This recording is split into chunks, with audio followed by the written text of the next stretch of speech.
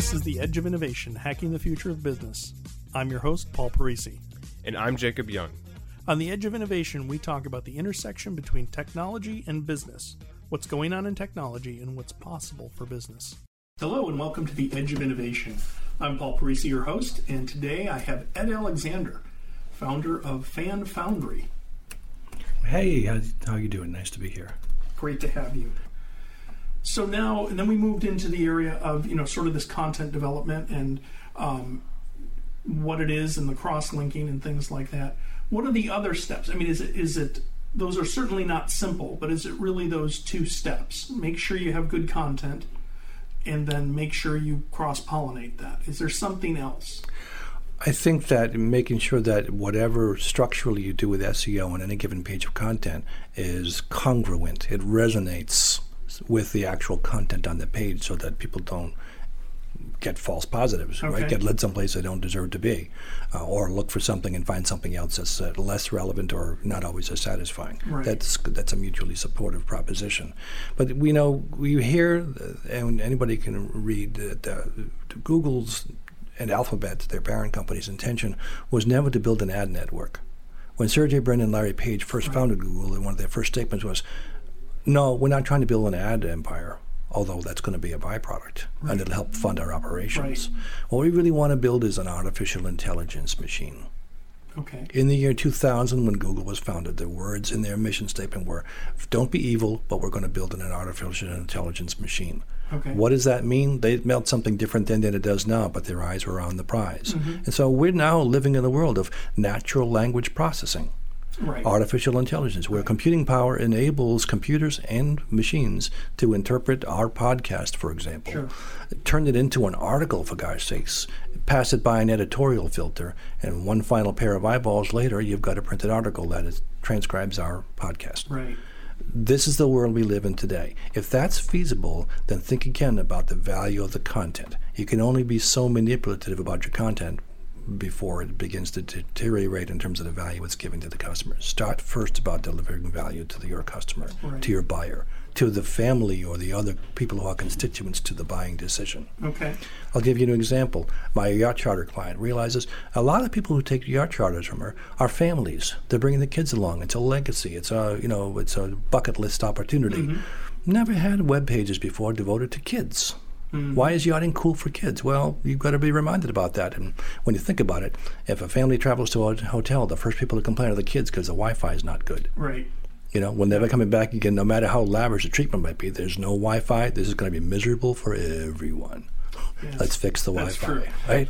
So guess what? Hotels now know they have to have the best Wi-Fi coverage and the best cellular coverage. They have to have repeaters everywhere. Right. And that becomes the competitive differentiation. Your customer is not just the buyer, it's everybody in the buyer's entourage. Right. Have content for them. So if you're the doula, you want to have content not just for the mom, but for the father. That's true. That's a great idea. But for the family. Yeah. Supportive content. Because somebody tangential to this is not going to understand what that is. That's right. An analogy for it that's not exactly accurate, but people think of it often in the same sentence, is midwife. Mm-hmm. Right. Yeah, so would you suggest that a doula do deliberate content things to get the searching from midwives? Sure, why not? How would you go about that? So, you're not a midwife, and I honestly don't know the difference. So Me either. So let's assume that it's so different that you really can't say one is the other. Then I guess what you would say is, one of the good piece of content to put in your website is, we're a doula, we're not a midwife. How do we differ? Explain that. Okay. What if they are similar? It might still require some explanation. There's enough nuance there that a person making the decision would like to know the difference. So probably, if I went up to this doula and said, what's the difference between you and a midwife? That's a great blog post. Exactly right. Okay. Think about the questions the customer would be asking. Answer the obvious questions. Yeah. As they say in the law business, never ask a question to which you don't already know the answer. Yes. And blog accordingly. Yes. So now, do I just do this once, set it and forget it? I'm frankly the worst offender of my own pontification about how frequently and how regularly to schedule your content publishing. Frankly, blog articles appear on my site approximately whenever I feel like it. Okay. And that's my schedule, and I stick to it. But in the case of a paying customer, by all means, we make sure they have the appetite, the infrastructure, and can carry on the job of routine, regular posting of content. What is that routine? The cadence has to do with the appetite of the viewer. So if you have a restaurant and you want to publish weekly specials, you better publish something every week. Okay. All right. If you are a yacht charter business and you're dealing all over the world, then you have segmented content based on regions of the world at least once a week. So, okay, that's a great concept to talk about, segmented. So how are they, is it different pages on their website, segmentation? Great question. In this particular case, the client's name, if you don't mind me mentioning it, no, please. his name is Carol Kent. Carol Kent Yacht Charters has been in business for 30-some-odd years. And in her case, since one of the conditions, one of the trappings, if you will, of a yacht charter experience is that you typically are working with an executive chef, a good chef, which is no small feat. To be able to run a 5-star Michelin-rated kitchen out of a galley of a ship at sea. Yeah. Think about the planning, the design, and all the features that go into turning out a sumptuous experience for your client. A lot of frozen food you got to order, huh? And frankly, it can't be frozen, and it has to be refrigerated. So all the shopping, all the provisioning, all that has to be really, really careful planned. It's quite a ballet to pull off. And it gets done. It gets done. So now imagine pulling that off. Imagine being that yacht chef. You probably have all kinds of stories. Well, she interviews top yacht chefs and blogs about them on her Top Yacht Chefs blog. I see.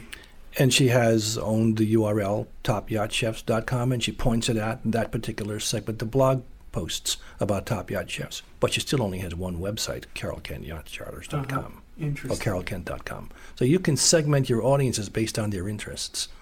Now, does she have duplicate content? Does she have that blog post on Carol Kent and on Yacht Chefs? It's actually only in one place.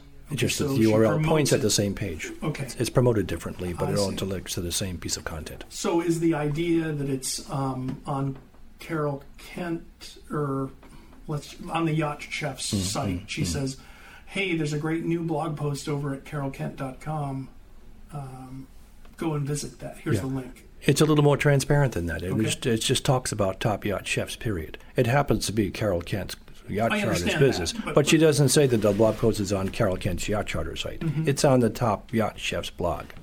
It's all that the yacht chef cares to know about, or the Epicurean enthusiast needs to know about. It may be irrelevant whether it ever occurs on a chef. The point is, it's great culinary technique, and it's being executed in extreme circumstances. So is she?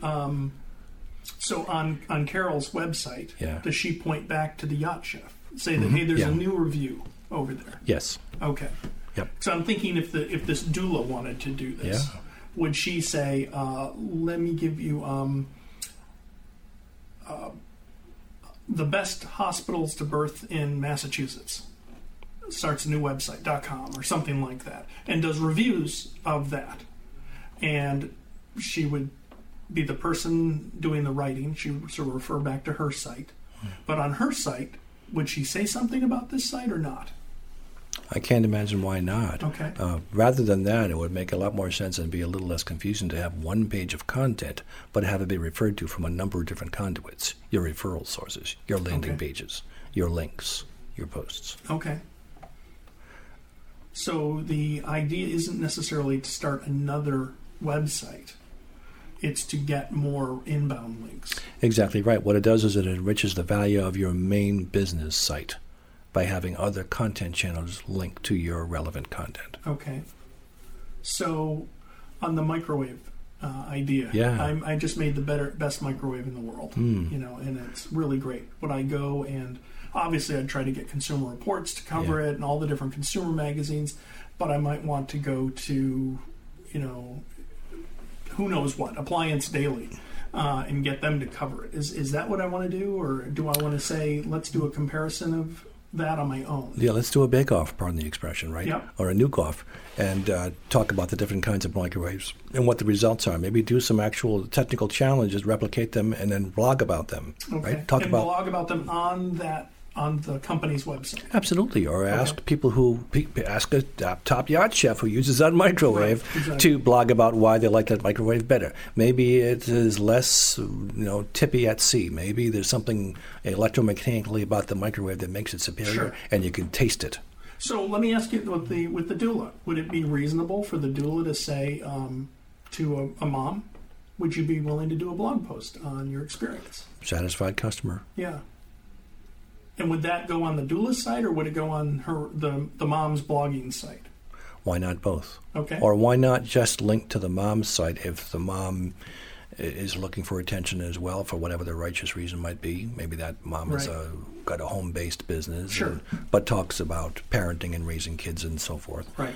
Likewise, Stephanie Arnold, who I mentioned earlier, the AFE survivor, does exactly that. There are plenty of great stories to be told, frankly some tragic ones as well, that are deserving of attention because they point up the need for more research and funding toward AFE's solving the issue.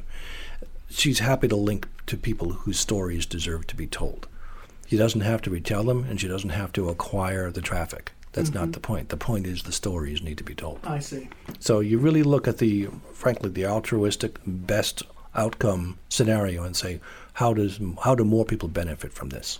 Okay. Let's bring it back to your microwave manufacturer.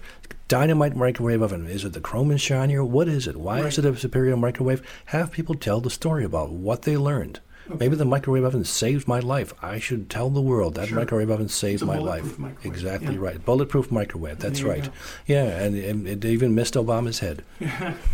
Well, the cameras. This one doesn't have any cameras in it. Oh, so. It's one of those, yeah. So we talked about some really innovative ideas here of how to actually think through SEO and your pages, your whole marketing, really, and the way, really, your posture out in the world as it's represented on the internet. How do you measure this stuff? That's a great question. The most low common denominator, which is available to anybody with a website, is Google Analytics. Mm-hmm. Right? You can look at the extent to which a blog post sent traffic to your website. Okay. Or if that page on your website caused the person to bounce, if you'll pardon the expression, and instead leave your site to go read the real factual story about the person who's the subject of the story. If your intention is to help that person benefit as well, then the bounce from your page to another page is a benefit you're intended, and that's a successful result. Okay. So when we think about these websites as being acquisition targets, I think of them as more as being conduits for learning. Mm-hmm. If my intention is to help that rising tide lifts all boats and help other people in their lives, then it's okay to me that someone left my site to go someplace else. I was directing them there anyway. Sure. I want that result. Right. So you helped them find the answer. Exactly right.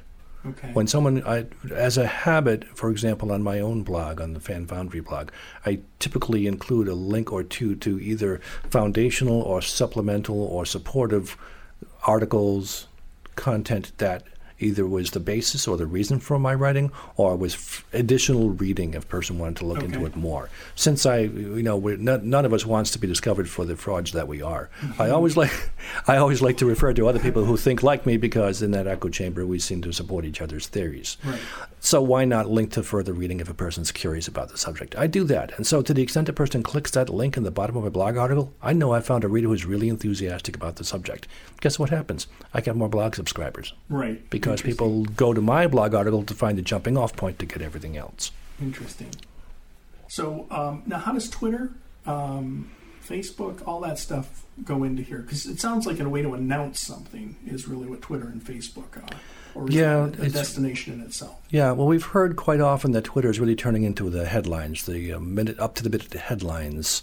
And that's sort of a byproduct of where people seem to find the most value, which is broadcasting or announcing, or, if you will, pardon the expression, bullhorning your content.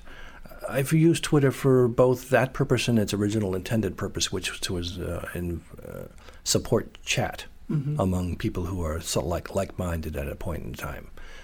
Case in point today, I just came to this meeting with you, Paul, from a North Shore Technology Council event, where part of the digital ventriloquism I do for them on a pro bono basis is I'll go to an event, in this case it was a sustainability forum, to take a few photographs with the presenters and the host and a few other dignitaries and luminaries.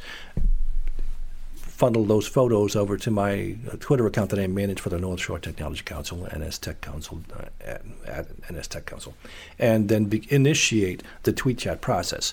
Now, my job is done. I can leave, and other people in the room are carrying on the conversation. Mm-hmm. I had to jump over here to meet with you, so Right. it's almost like touching a match to the tinder and letting it burn away, and based on however people want to carry it forward.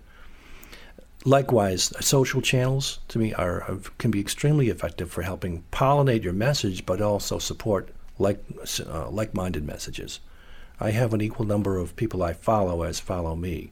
Frankly, Twitter actually has limits. It sets limits. You can't just do nothing but follow other people and not acquire any followers of your own. After a certain point in time, you trip over a wire. Then Twitter says, "Sorry, you can't follow anybody else until you've acquired some followers," or words to that effect. If you've ever seen that message, you know you're doing a lot more following and you're not contributing content. Where's the balance in that conversation? They're there to enforce chat, conversation, Right. and idea exchange, Discussion, hopefully. right. All right, so we're talking with Ed Alexander. Are you the founder of Fan Foundry, or what's your title?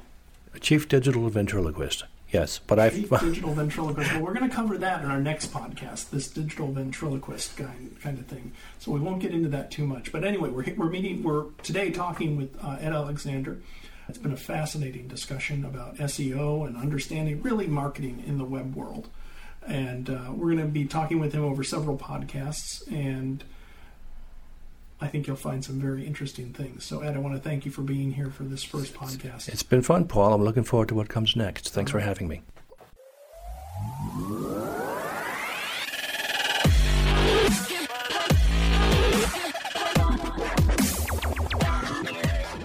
The Edge of Innovation is brought to you in partnership with Savior Labs. Savior Labs exists to help businesses mature and strategize for the future. Learn more about Savior Labs at saviorlabs.com. Thank you for listening to this episode of The Edge of Innovation, Hacking the Future of Business. For the show notes and more information about Paul, please visit paulparisi.com. The Edge of Innovation is produced by Jacob Young in conjunction with copious amounts of coffee. Music on today's episode was from bensound.com. Paul can be found on Twitter at PDParisi and on LinkedIn at linkedin.com/PDParisi. This episode, like all our episodes, is transcribed and available at paulparisi.com. Thanks for listening, and we'll see you next week.